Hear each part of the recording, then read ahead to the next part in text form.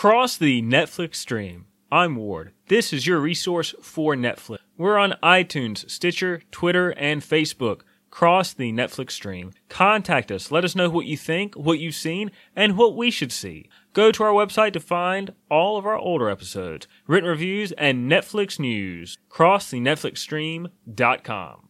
Black Mirror Season 4, Episode 6, Black Museum. In Black Mirror, each episode is unconnected. It examines the pitfalls when technology and society intersect. What happens when technology goes off the rails and creates horrifying situations? Does technology make us happier?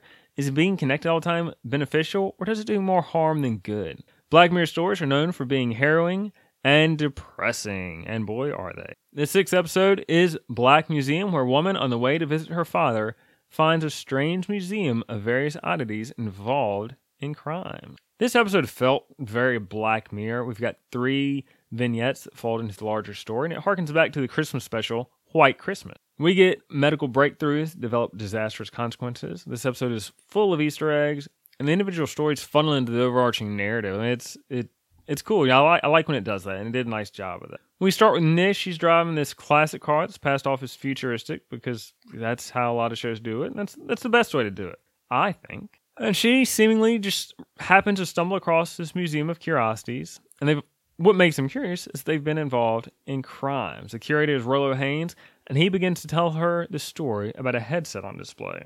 She has to charge her car. It's solar, charge up with solar power, but it takes a little bit of time, so she's going to kill some time in this museum. Now, this headset, what it did, it allowed a doctor to feel the pain of others through an interface. He had like this little, not quite a bolt, but an interface screwed into a skull, and when their patient would put on the headset, it transferred to him, and he could feel what they felt, and it made him a great doctor. But then, when he experiences death by proxy through this interface, he develops an addiction to feeling others' pain.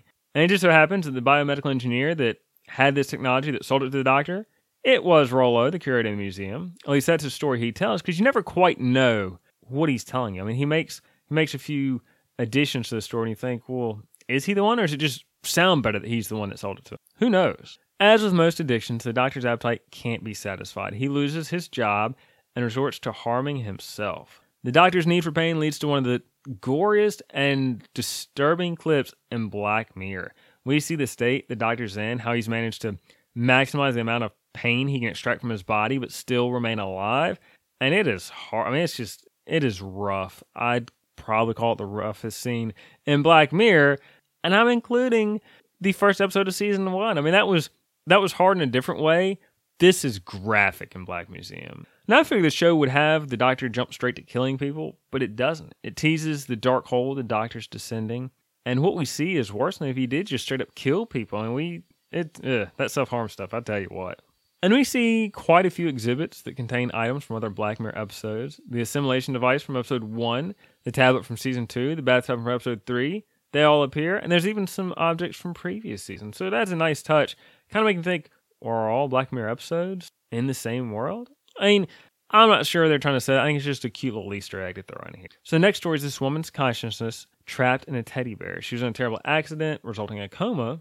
And through the advent of modern medicine, and again, Rollo Haynes, so we're told, her consciousness can be transferred into her husband. He has his wife back, only inside her head, but as cool as that is, someone watching everything he does soon becomes tiresome. She begins to nag him. He finds a way to put her on mute and kind of pause her so he doesn't have to listen to her. And it's not long before the husband wants to be completely rid of her. He transfers her to a teddy bear, gives it to their son.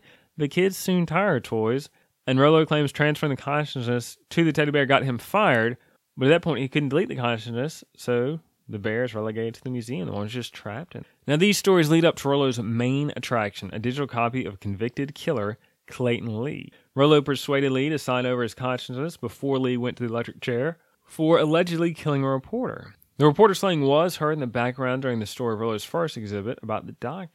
Lee's the main attraction. Visitors come so they can pull the switch and kill an already dead killer through a self-aware facility that experiences the event. It's unsettling that people would want to do that, but Black Mirror's posited how sadistic people can be to convicts. Season 2's White Bear, people were just merciless there. I mean, it's kind of a similar idea. And then you have an idea like this visited in White Christmas, where a digital copy of somebody's consciousness that thinks it's real is tormented. And as a bonus to this event, to this exhibit, people get a keychain with Lee's consciousness in eternal agony. So years of abuse have left Lee in a non-responsive state. He's barely even human. And again, that's kind of the argument for the show. Well, he's a digital facsimile. Is he human? I don't know. If he thinks he's human, that kind of leads to that. I mean, I don't know. That's a big issue that Black Mirror's toyed with throughout. And so the pieces begin to click into place. Nish is visiting her father on his birthday. He lives in a desolate area. And you begin to think, is Nish his daughter? Well, she is. She's out for revenge for her father. She crafted this trap and puts Rolo in her father's place. Nish uses Rolo's tricks to trap him in a keychain of eternal agony. Now Nish leaves the museum with the keychain, with the teddy bear. She sets the whole place on fire, and we get an even bigger twist because her mom is in her head, just like the teddy bear story. Crazy. Neat episode. Really enjoyable, and I just like these vignettes, how they all feed into one. That is Black Museum. Go to our website, crossthenetflixstream.com. This is your portal to find us on social media, our written reviews, news, previews, and videos. You can email me directly, ward@crossthenetflixstream.com. Go to iTunes or your preferred podcast player. Rate this, review it. I would appreciate it.